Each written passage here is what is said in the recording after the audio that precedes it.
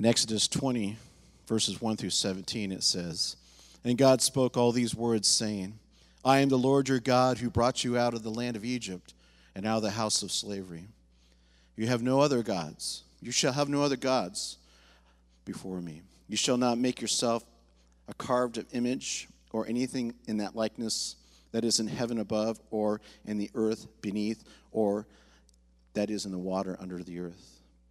You shall not bow down to them or serve them, for I, the Lord your God, am a jealous God, visiting the iniquities of the fathers on the children to the third and fourth generation of those who hate me, but showing steadfast love to thousands of those who love me and keep my commandments.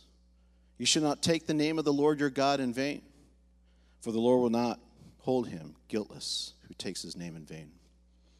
Remember the Sabbath day to keep it holy. The 6 days you shall labor and do all your work. But the seventh day is Sabbath to the Lord our God, and on it you shall not do any work.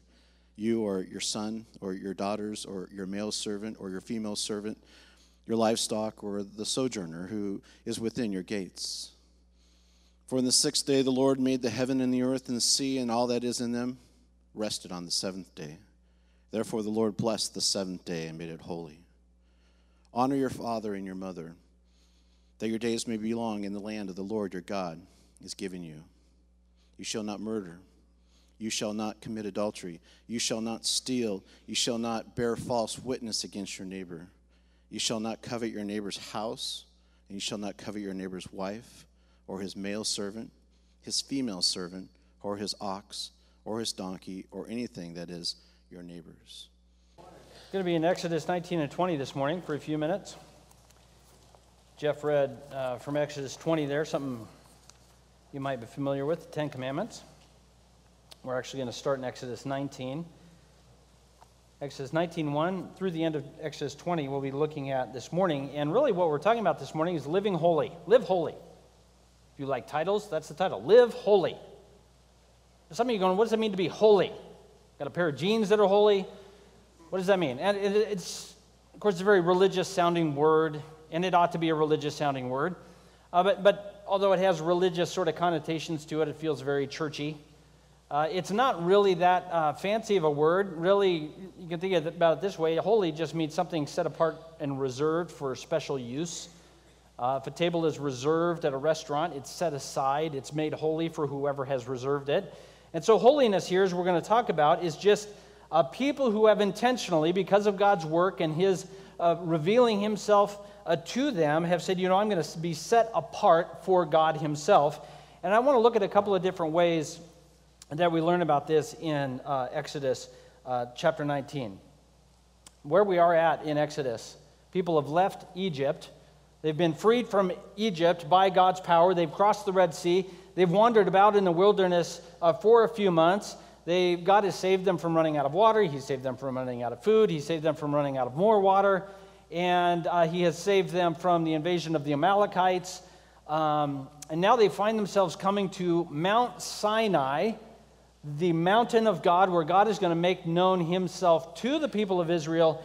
And he's also going to give them a covenant, a promise. He's going to give them a promise. So look at Exodus 19, 1 through 7. I'm going to read it. I know we just got done reading a little bit there. We're going to read some more.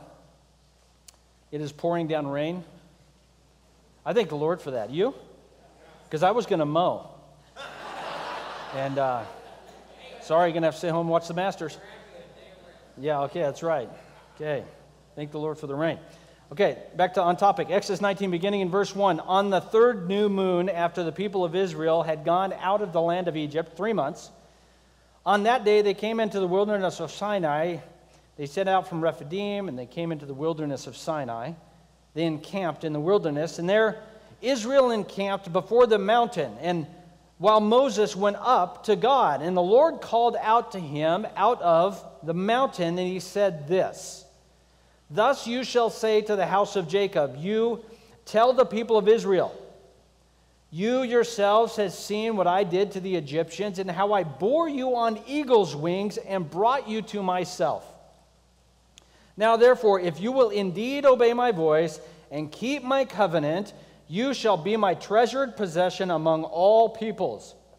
For all the earth is mine, and you shall be to me a kingdom of priests and a holy nation. There's that word there. Holy nation, reserved for me, set apart for me. These are the words you shall speak to the people of Israel. And then Moses called to himself the elders and all the people. So here we go. Live holy because of God's promise. Live holy because of God's promise. He has made a promise to them. I've taken you out of Egypt, and I've carried you like people carried on eagle's wings. And now because of this promise I've made to you, I would like you to live holy. Maybe you can think about it this way. There are these singing competitions on television. You've seen like American Idol, which is a straight reference when we have the Ten Commandments. American idolatry, whatever you want to call it. The Voice. There are other ones? I don't know. Those are the only two I'm familiar with. And so what happens is you get up and you sing. Not you. Some people get up and sing. And then some people make it through and some people don't. And the people with really good voices allegedly make it through, and the people who don't have good voices don't. And so there might be a scene like this. They got 20 contestants on the stage, and they say, okay, Jimbo, Betty Sue, Tommy, and all, you step forward, and everybody else stay where you are. And then they'll say, all of those who stepped forward, you're safe.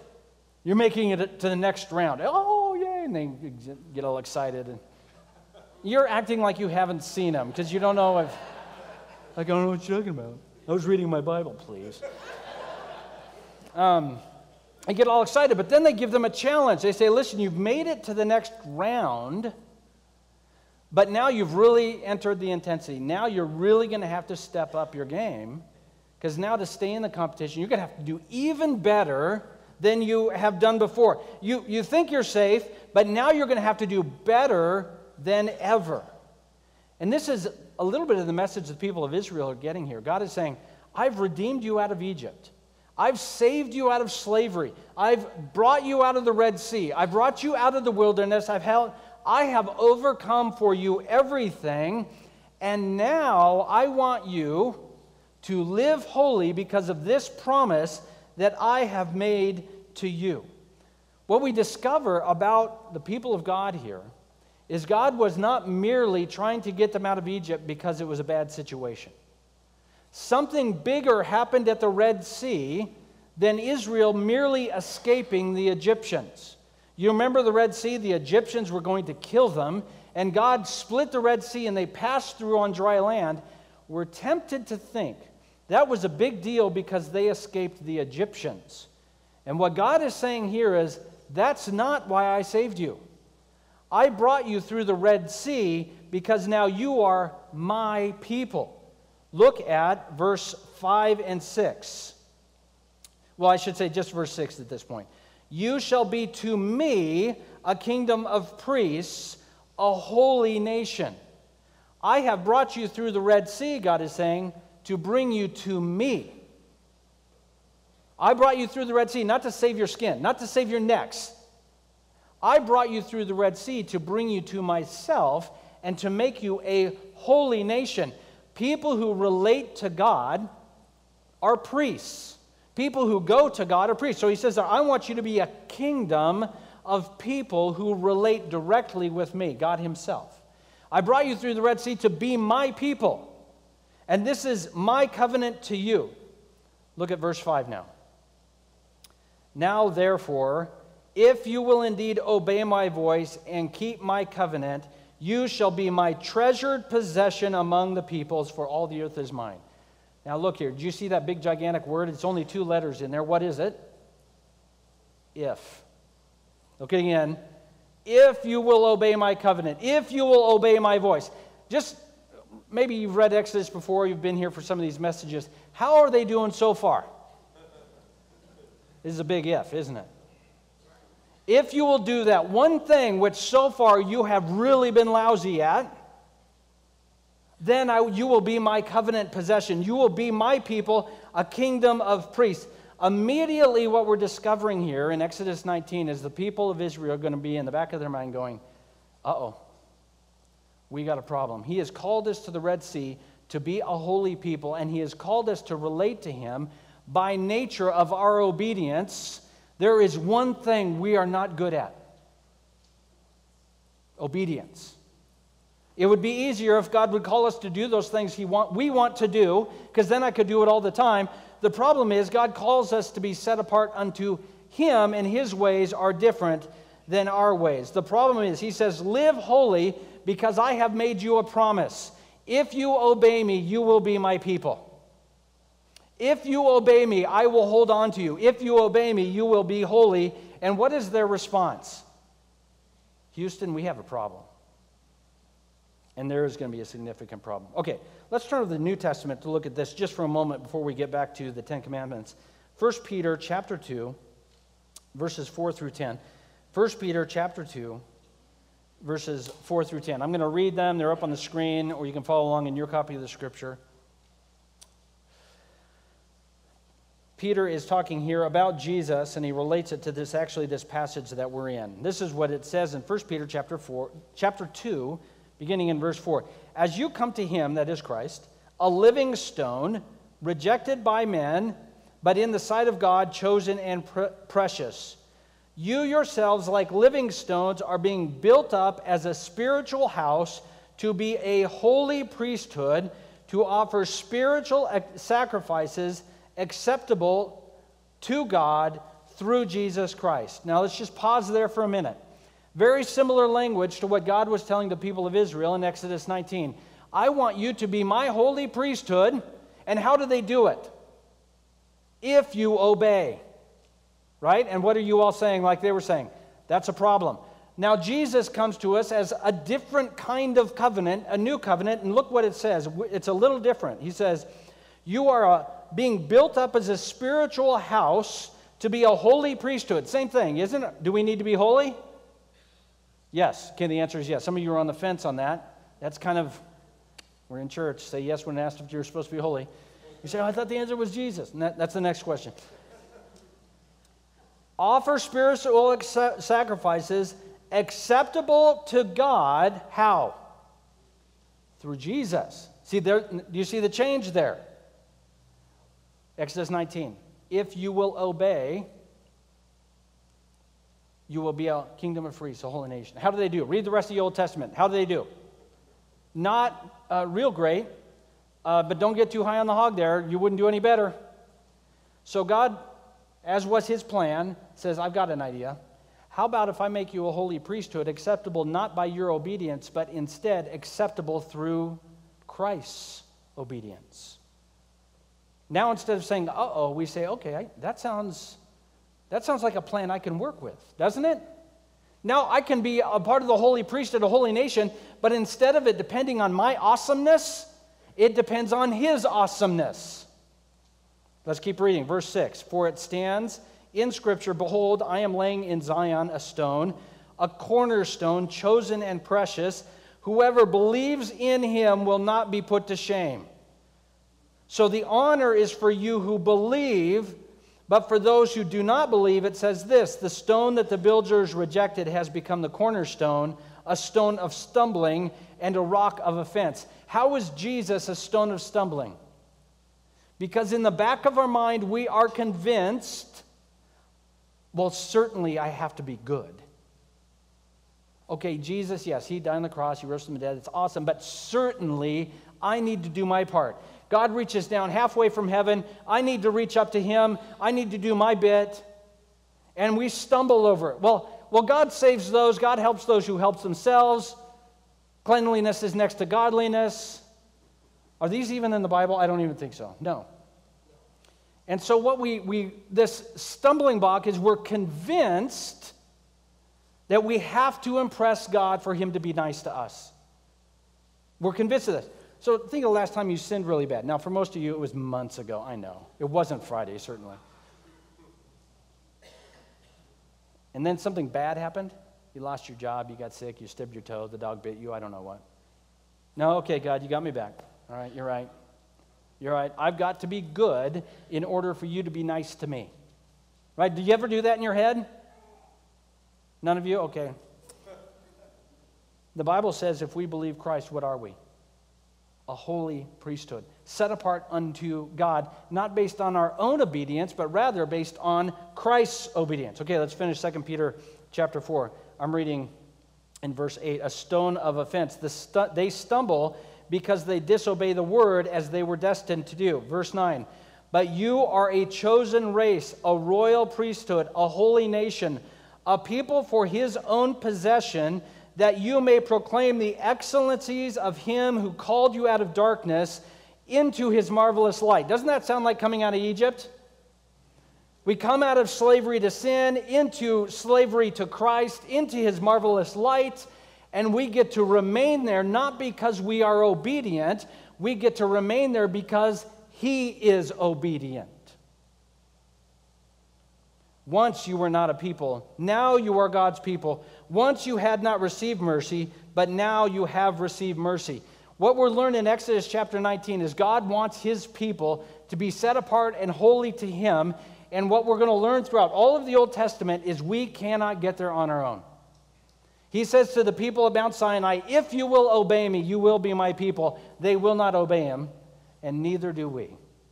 The only way we can be his people is if he moves in such a way we are made holy by the work of Christ. So our identity when we put our faith in Christ is holy, is righteous, is his. We are identified as children of the King by virtue of his grace and by our faith. We trust him and we become holy and we can live in that holiness, and then we worship him by seeking to live in that identity. Live holy because of his promise. Because of his promise. Okay, back to Exodus chapter 19. Look at verse 8 with me. Live holy because of his promise. So holiness in our life is a result of what God has done for us to better our position because of the work of Christ. We put our faith in Christ, and we receive holiness because Christ died on the cross, and he says, when you believe me, you get made holy, you get made righteous. But our holiness is also intended to benefit God. We worship God, we recognize who God is by living our lives in accordance with the holiness he has given us. So we live holy. The second part of this is for the one true God. Look at Exodus 19, 8 through the end of the chapter. I'm hesitant. Can you handle it? Can I read it? Yeah, the people who were awake said yes. All right. Moses called the people and he set before him. This is verse 8 of Exodus 19. All the people, he said, I misread it. Moses came and called the elders of the people, and he set before them all these words that God had commanded him. And all the people answered together and said, all that the Lord has spoken we will do. Don't laugh. If you read, don't laugh. They're trying. They're doing the best they can, okay? Moses reported the words of the people to the Lord, and because he's more gracious than you and me, he also didn't laugh. And the Lord said to Moses, behold, I am coming to you in a thick cloud, and the people may hear me speak to you. They may also believe you forever. And when Moses told the words of the people to the Lord said this to Moses, go to the people and consecrate them today and tomorrow. Let them wash their clothes and be ready for the third day. On the third day, the Lord will come down on Mount Sinai in the sight of all the people. Verse 12, you shall set limits for the people all around, saying, take care not to go up into the mountain, and don't even touch the edge of it. Whoever touches the mountain will be put to death. No hand shall touch him, but he should be stoned or shot. Whether beast or man, he should not live. When the trumpet sounds a long blast, they shall come up to the mountain. So Moses went down from the mountain. He told the people and consecrated the people, and they washed their garments because he had said to the people, be ready for the third day. Do not go near a woman. On the morning of the third day, there were thunders and lightnings and a thick cloud on the mountain and a very loud trumpet blast, so that all the people in the camp trembled. Then Moses brought the people out of the camp to meet God, and they took their stand at the foot of the mountain. Mount Sinai was wrapped in smoke because the Lord had descended on it. The smoke of it went up like a smoke from a kiln, and the whole mountain trembled greatly. And the sound of the trumpet grew louder and louder, and Moses spoke, and God answered him in the thunder. Can you imagine this scene? The Lord came down on Mount Sinai to the top of the mountain, and the Lord called Moses to the top of the mountain, and Moses went up. And then the Lord said to Moses, go down and warn the people, lest they break through to the Lord to look, and many of them perish. And let the priests who come near to the Lord consecrate themselves, lest the Lord break out against them. Moses said to the Lord, the people can't come up to Mount Sinai. You yourself warned us, saying, set limits on the mountain and consecrate it. And the Lord said to him, go down and warn them. Do not let the priests, let the people break through. So Moses went down to the people and told them, live holy, for this is the one true God. The whole idea of this scene is for God to descend upon this mountain and for the people to say, this is God. He is God, I am not. He is holy, I am not. And what God is saying, consecrate yourselves, set yourselves apart to see and behold me. So he told them, wash your clothes, set yourself apart to focus intently on the presence of God. He tells those who are married, don't have sexual relations right now, because right now your focus should be on the presence of God on the mountain. You say, why would he do that? Now, I don't know if you've ever had dinner with the Queen of England. Anybody? I haven't, but I read an article about it, so it's the same. I guess there are rules you have to follow. There are rules about not slurping your Slurpee and all kinds of different things. But she follows particular rules about dining. One thing in particular, so if she comes to a meal and she's got a person sitting on her left and a person sitting on her right, during the first course of the meal, she'll talk to the person on her right. During the first course, whatever that is, right? During the second course of the meal, I guess meals have more than one course. During the second course of the meal, she will then talk to the person on her left. Well, it turns out one time this happened, first course, so she's eating daintily, whatever she does, and talking to the person on her right, and the person on her left felt excluded. She's like, hey, what's up? I wanted to talk to you about something that's important to me, a cause in the city. And she's like, wait till the second course. That's when I talk to you. I don't know, that seems overly formal, doesn't it? Maybe that's much like your dinner table at home. I don't know. Our dinner table is more like a prison riot. It's broken out. It's probably not appropriate. But here God is saying, when you approach me, there's a particular way. I am going to come, I'm going to show up here. I'm going to make myself known to you. And you don't come in any old way.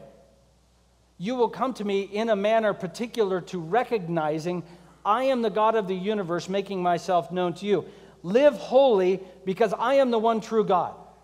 Live holy for the one true God. Holiness is a manner of life that recognizes He is God, I am not, He is awesome, I should recognize that in my life. Holiness is recognizing God's otherness. God is not an expression of myself onto the universe. God is wholly other, and He is making Himself known to us through Christ and through His Word. And holiness in my life says, I recognize, God, your highness and your otherness.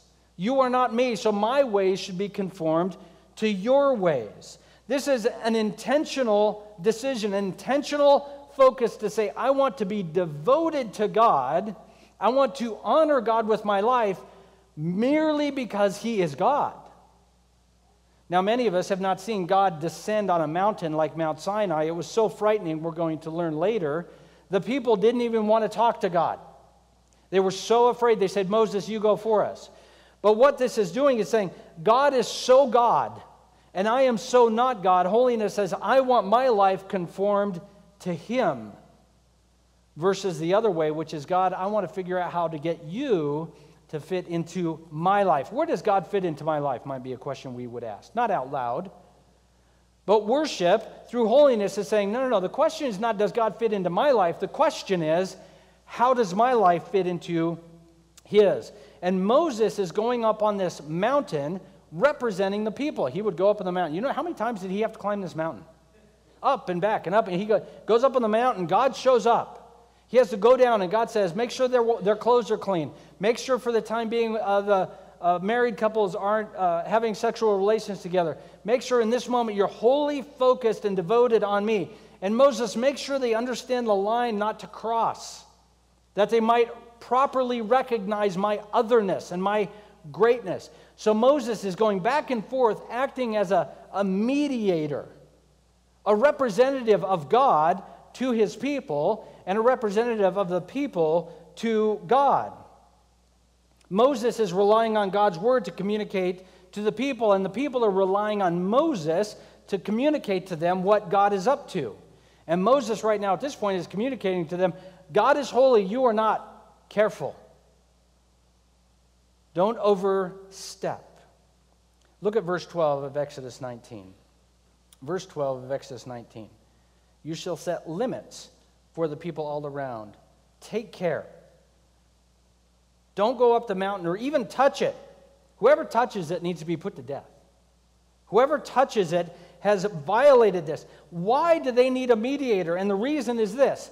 God is God. He is holy. He is mighty. He is perfect. And what God is saying, so that you don't suffer wrath, you don't suffer judgment, Moses, you will act as the mediator here between your people and between me. Tell them not to approach too closely. If you approach too closely, you risk death. All right, let's go to the New Testament. I always like to refer to this where the New Testament talks about this. Hebrews chapter 3, verses 1 through 6. I think it might be up on the screen, or you can look in your copy of the Scripture. I'm going to read it. We're going to be reading a lot of Scripture today. That's not a terrible thing. Hebrews chapter 3, verses 1 through 6. Therefore, holy brothers, you who share in a heavenly calling, consider Jesus. Think about Jesus for a minute. Can we do that? You got a minute? Let's think about Jesus. He is the apostle, sent one, and high priest of our confession, who was faithful to him who appointed him, just as Moses was faithful in all God's house. So we're getting a comparison here between Jesus and Moses. Jesus was faithful, just like Moses was faithful. Verse 3. Jesus, though, has been counted worthy of more glory than Moses, as much more glory as the builder of a house has more honor than the house itself. Every house is built by someone, but the builder of all things is God. Moses was faithful in all God's house as a servant to testify to the things that were to be spoken of later. Christ is faithful over God's house as a son. And we are his house if indeed we hold fast to our confidence and our boasting in hope. So Moses acted as a mediator between God and his people on the mountain, and the author of Hebrews tells us Jesus is better. Because Moses came as a servant, Jesus comes as the son. So he's a better mediator for us. He makes a better connection between God and us than Moses could make. Jesus is better than Moses, just like the builder of a house is better than the house itself. Just like the son is worthy of more honor than the servant. Moses was faithful, but he could only be faithful as a servant. Jesus was faithful as the Son of God himself, building the bridge of a relationship between us and God himself. Let's finish this over in Hebrews 12:18. You say, how many places am I going to have to turn to? Like a whole bunch more, so just get your page turning wrist loose. Here we go. Hebrews chapter 12, beginning in verse 18. You have not come to what may be touched, a blazing fire and darkness and gloom and tempest, the sound of a trumpet, and a voice whose words made the hearers beg that no further messages be spoken to them. What are they talking about? It's talking about Mount Sinai. It's talking about the scene where the mountain has become a volcano, and the author of Hebrews is saying, you don't come to a mountain like they do, where they're standing on a mountain, if they get too close, they die. They could not endure the order that was given. If even a beast touches the mountain, it's going to be stoned. Indeed, so terrifying was the sight that Moses said, I tremble with fear. Verse 22, but you, I love buts, but you have come to Mount Zion, to the city of the living God, the heavenly Jerusalem, innumerable angels in festal gathering. What's festal? Having a party. To the assembly of the firstborn who were enrolled in heaven, and to God, the judge of all, and to the spirits of the righteous made perfect, and to Jesus, the mediator of a new covenant, and to sprinkled blood that speaks a better word than the blood of Abel. A new covenant. We don't come to a mountain that if we touch it, we die. We come to Mount Zion where Christ is the mediator and he dies that we might live. Now that's better than Moses, because now we no longer have to fear God on the mountain. We get to go up to God on the mountain because there is a party up there, and it is an awesome party. The angels even dressed up. I mean, I thought angels generally were dressed up. I don't know what angels look like when they decide to really put on the good clothes. I mean, they're getting ready to throw down. It's a party. Verse 25, see that you do not refuse him who is speaking. Okay, so a little bit of a warning coming here. We get to come to a better mountain whose mediator is not Moses, where we fear death. We come to a mountain of the presence of God where Jesus pays the price for our unrighteousness. By faith, we get to have full access to God and join in the party. This is a better covenant. This is the new covenant, and this is the warning. See that you do not refuse him who is speaking. If they did not escape when they refused him who warned on earth, much less will we escape if we reject him who warns from heaven. At that time his voice shook the earth. But now he has promised, yet once more I will shake not only the earth, but also the heavens. This phrase, yet once more, indicates the removal of all things that are shaken, in order that the things that cannot be shaken will remain. Therefore, let us be grateful for receiving a kingdom that cannot be shaken, and let us offer to God acceptable worship with reverence and awe, for God is a consuming fire. He's saying here, God, by mediation of Christ, has made us holy that we can boldly run up the mountain and hang out with God. And he's saying, let's make sure we worship God. Live holy for the one true God who has given us a better mediator, a better covenant where we can freely run up the mountain and say, God, what's up? And he is saying, let's not refuse him who would speak. He has called us into holiness by Christ and to worship him by living holy in Christ. We have a better mediator, a better covenant, a better word, a better kingdom. We have all of God through him that is Christ, just by a matter of faith. Live holy for the one true God. All right, we were talking about the queen earlier and knowing the right etiquette. Obviously, the guy who was sitting to the queen's left didn't know the proper etiquette, right? It's like he didn't know the rules. Somebody forgot to give him the pamphlet, How to Eat with the Queen. Probably is more like a book. He said, okay, I get it. God is holy, and he wants me to be holy, and it turns out I'm lame at that. So therefore, I put faith in Christ, so I get to be made holy. That's awesome.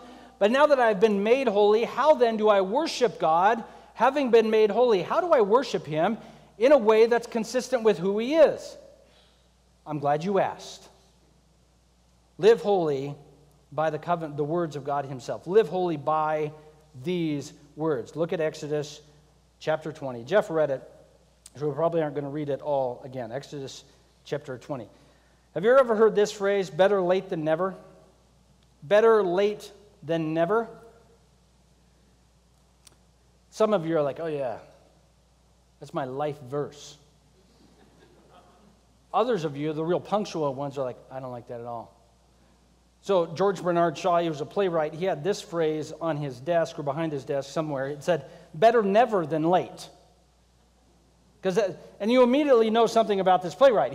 Did you think he liked punctuality? Yeah, so if you're going to show up late to his office, don't bother. He's already moved on. And so we learned something about him by the words he has used. We can discern his nature by the little sign hanging over his door. And here we have in Exodus chapter 20, the words of God saying, here, let me tell you a little bit of what I'm like. God spoke these words and he said, I am your God. You will have no other gods before me. You will put nothing else in front of me. You will have nothing in your life that's a higher priority than me in your life. What we learn from the Ten Commandments, plus all of the law, plus all of the Scripture, is not merely commands that God wants us to follow, although that's important. What we learn most profoundly is, what is God like? What is his nature? What is he like? And he says this, You will have no other God before me. Now, see, you and I, in our relationships with people, go, well, that seems kind of petty. That seems a little petty. If your good friend came to you and said, hey, do you think we're good friends? Yeah, we're pretty good friends. We hang out a little bit. Yeah. You know what? I want you to have no other friends before me. Say, whoa, dude, that's a little codependent, man. I think we're going to simmer down on the friendship thing. We're going to go to acquaintance. You will have no other acquaintance before me. See, immediately it's like, this is a little bit, like a little intense. Okay, but the difference is God gets to do it because he's God. When we take offense at God saying to us, the most important thing in your life is me, when we're offended by that, it's because we have failed to understand what he's like. He is God. And this isn't so much as a command, it's a privilege. He's saying, I want you to put me at the highest point of your priorities in your life. Most of the 10 commandments here are an expression of essentially 2 of the commandments. You will have no other God before me, and you will not make for yourself an idol. I ought to be most important, and you will worship nothing else besides me. And most of the other commandments sort of flow out of that. Don't envy your neighbor's house, his F-150, his wife, his fishing boat. I know it's not in there, but it would be today. I mean, I got to be honest, I stumble in a lot of sins, but I've never envied my neighbor's ox. Like, not once. It's one of those, I just thank the Lord he delivered me from that early on. But you shall not take take the name of the Lord your God in vain, because how could I cast aside the name of God if I actually was esteeming him as the God of the universe? And so the commands here are saying, do you recognize that God is who he says he is, and do you recognize his nature is a particular way? He is God that is made known through the commandments, and we need to know the God who has made himself known. Not create another God who has commandments we're more into. So the words are not merely commands, but rather they are telling us what God is like. Why would he tell us not to envy our neighbor's house and our neighbor's F-150 and our neighbor's relationship with his wife? Why would he tell us we don't need to do that? Well, because we don't need those things if we recognize we have the God of the universe. If I have all of God as in a relationship, why in the world would I need your lousy house? See, these things are all connected. God is saying, when you have encountered me in relationship, you don't need all these other things that you would rather have besides me. And when we seek all of these other things that aren't God, the main issue is not merely sin, although it is that. The main thing is we have decided something else is better than God himself. We have decided we know what we need best, and God doesn't know. So we live holy by these words of God. Another way of saying this, we don't get to decide what it means to live holy. Well, I can live holy by having a relationship on the side because I really have dedicated both my wife and my mistress to the Lord. No, you're wrong and you're sinning. You can't sanctify something that is not the Lord's way. These words tell us what God is like. Let's turn over to Romans chapter 3. Romans chapter 3.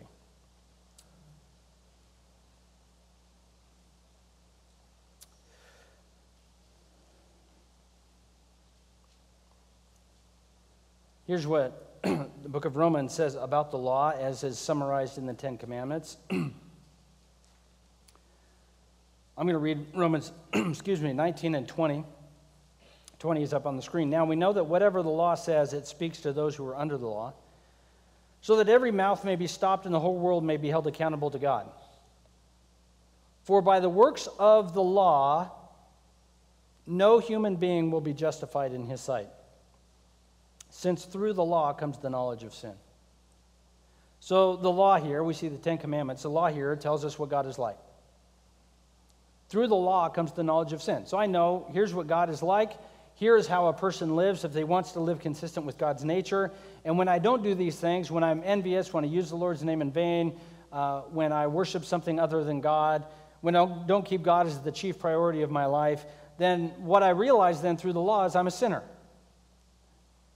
Okay, that's helpful, I guess, except that it doesn't make me righteous, does it? So the law is the thermometer. The law gets stuck into my heart as a thermometer, and the reading comes out what? Dirty, rotten sinner.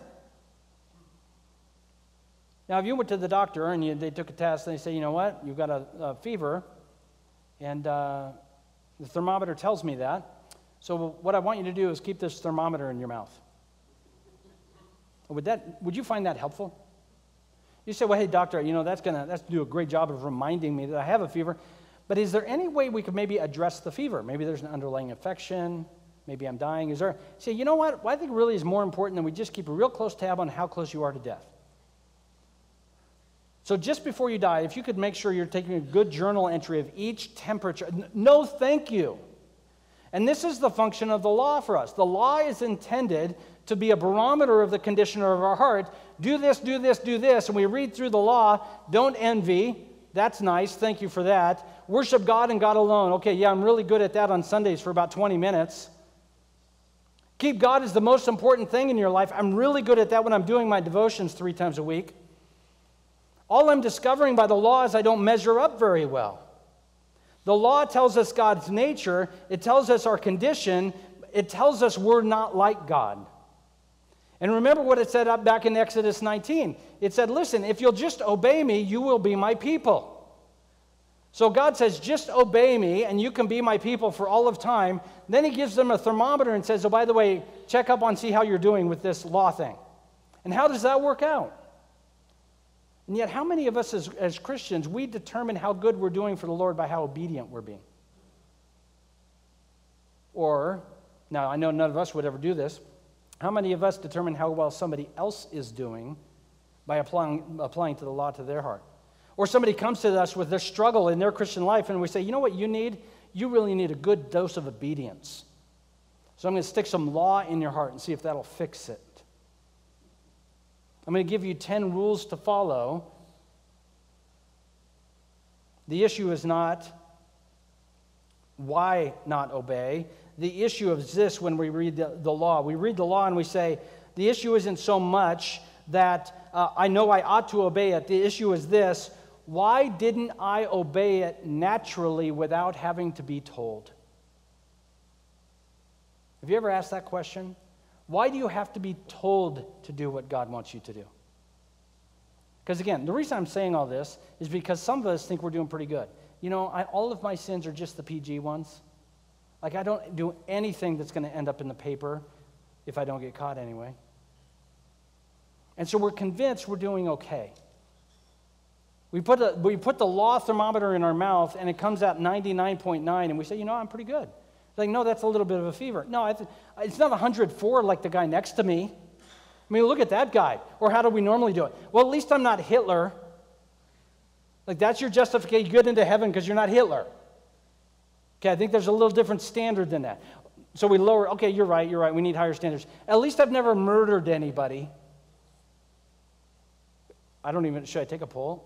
Like, who's not murdered anybody? I think we could safely say, I don't even want to know, okay, honestly. So I feel like we'd have to have names up. So the issue is, what is wrong with my heart that I am so far from God I didn't even know his ways? That I read the 10 Commandments, I say, why did I have to be told this? Shouldn't this have just flown from my heart because I'm created in God's image? Shouldn't this just have been a part of the fabric of who I am? Don't use the Lord's name in vain. Don't envy other people's stuff because God is better than that. Shouldn't that have just been a part of who I am? Well, of course it should have been. We screwed it all up. And because of that, God comes to us with his truth. Let me explain to you what you're not, so that you will come to me and receive a new and better covenant. One last issue on this, James chapter 2, and then we'll wrap it up. You say, well, gee, I hope he gets positive for the end. Well, I can't promise you anything. James chapter 2. This is for those of us who are pretty good at following the rules. If you really fulfill the royal law of Scripture, you shall love your neighbor as yourself. You're doing well. Good for you. Pat yourself on the back. But if you show partiality, that's favoritism, looking down on others. You look down on other people who are poor, people who are a different race than you, people who live on the other side of the tracks. If If you show partiality, you're committing a sin, and you are convicted by the law as a transgressor. Whoever keeps the whole law but fails in one point has become guilty of all of it. He who said, do not commit adultery, also said, don't murder. If you do not commit adultery, but you do murder, you've become a transgressor of the whole law. Live holy by these words. Follow the whole law. Some of you who are married have a law in your marriage. You have things delineated out. People do different things in marriage. Some people mow, not me today. Let's say, for example, you as the husband, it's your job to do the dishes. You do the dishes every night. Scrub, do it, fill the dishwasher the appropriate way. You follow the rules. You are a good dishwasher. So therefore, you have adultery on the side. Just a mistress. And somebody says, I don't think it's appropriate for you to be having an affair.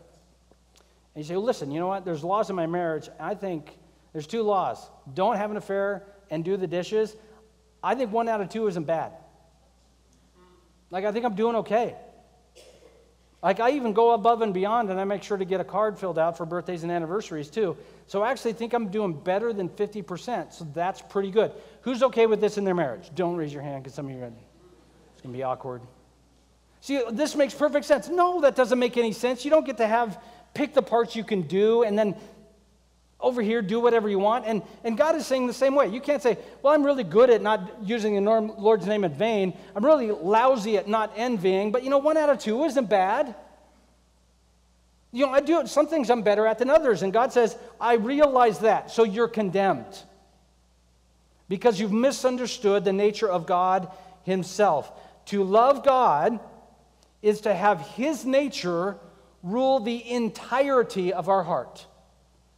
To love God is to have God's sovereign, I am in charge of everything, rule every square inch of our person, that his ways might permeate to the core of my being, that I not only merely do everything he says to do, I do everything he says to do when he says to do it, I do everything when he says to do it with a good attitude. Who's good at this? Then we need a really good mediator. We need somebody who can go to God on our behalf and say, I did it for him. I did it for him. Turn to Matthew chapter 5, 17 through 20. Matthew chapter 5.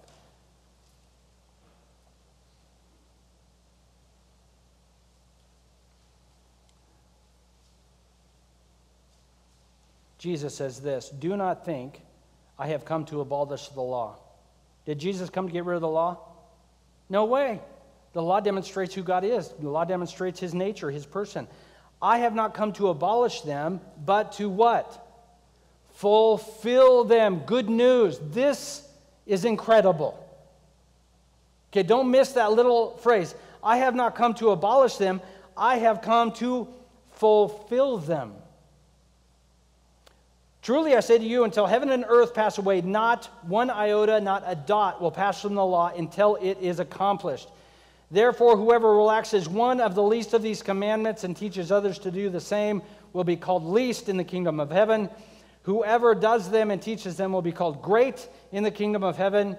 For I tell you, unless your righteousness exceeds the scribes and Pharisees, you will never enter the kingdom of heaven. How righteous were the scribes and Pharisees? Well, they're pretty good. How is your righteousness going to exceed the righteousness of the best Christians you've ever met? How is that even possible? Any ideas? What if somebody else gave you his? What if Jesus came, and this isn't a what if, this is an is. He comes and he lives his life perfectly and fulfills every segment of the law.